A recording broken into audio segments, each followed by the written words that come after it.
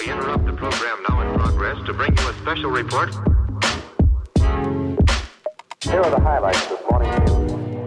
From the WPGU News Desk, here's today's headlines on WPGU 1071, Champaign's Alternative.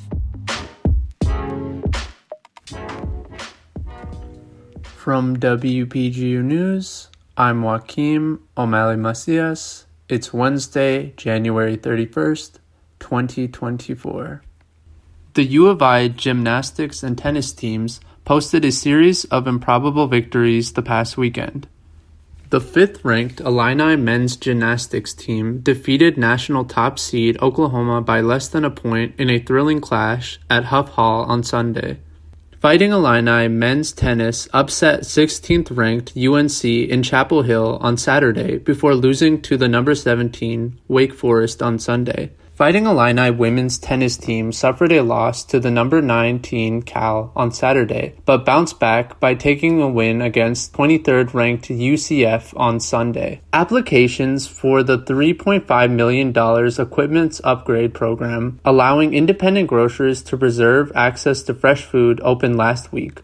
The program is part of the Illinois Grocery Initiative, which Governor J.B. Pritzker passed last year. The grant covers equipment including heating, ventilation, lighting, and air conditioning systems, refrigeration units, and freezers. By promoting greener infrastructure and offsetting energy costs, Pritzker hopes that the program will help battle food insecurity. To qualify for funding, the store must be independently owned with fewer than 500 employees and no more than 4 grocery stores. Grocers with stores in food deserts, as defined by the U.S. Department of Agriculture, will be given priority. Applicants can get between $25,000 and $250,000. The application for funding closes March 25th, and the Illinois Department of Commerce and Economic Opportunity is hosting webinars with application assistance. For more information about the initiative, visit dceo.illinois.gov. The Eastern Illinois Food Bank's Food Mobile is scheduled to arrive in southern Champaign County on February 6th and northern Champaign County on February 9th. The Food Mobile is a mobile food pantry which makes scheduled stops across eastern Illinois for those in need.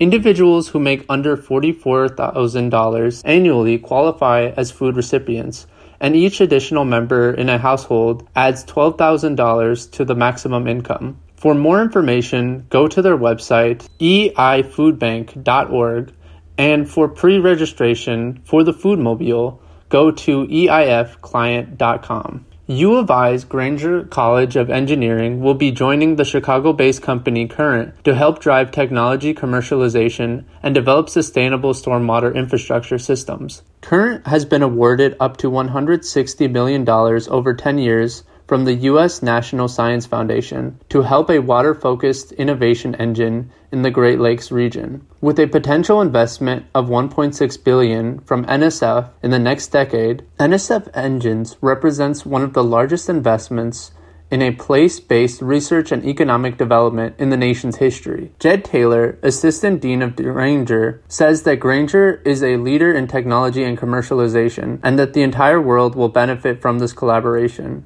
This Valentine's Day, Champaign officials are encouraging Illinoisans to send homemade cards to local veterans. Congresswoman Nikki Budzinski announced the Valentines for Veterans program this Monday to honor local heroes for their service throughout Illinois' 13th district. Budzinski encourages residents to send cards to her local offices located in Belleville, Champaign, and Springfield. Submissions are open until February 9th to send to any of Budzinski's offices. Contributing reporting for this newscast was provided by Joaquim O'Malley Macias, Emily Huffman, Peter Dara, Adeline Moy, and Joy Casata. Our deputy news directors are Elisa Eaton and Caitlin Devitt, and our news director is Ethan Ascroba. For WPGU News, I'm Joaquim O'Malley Macias.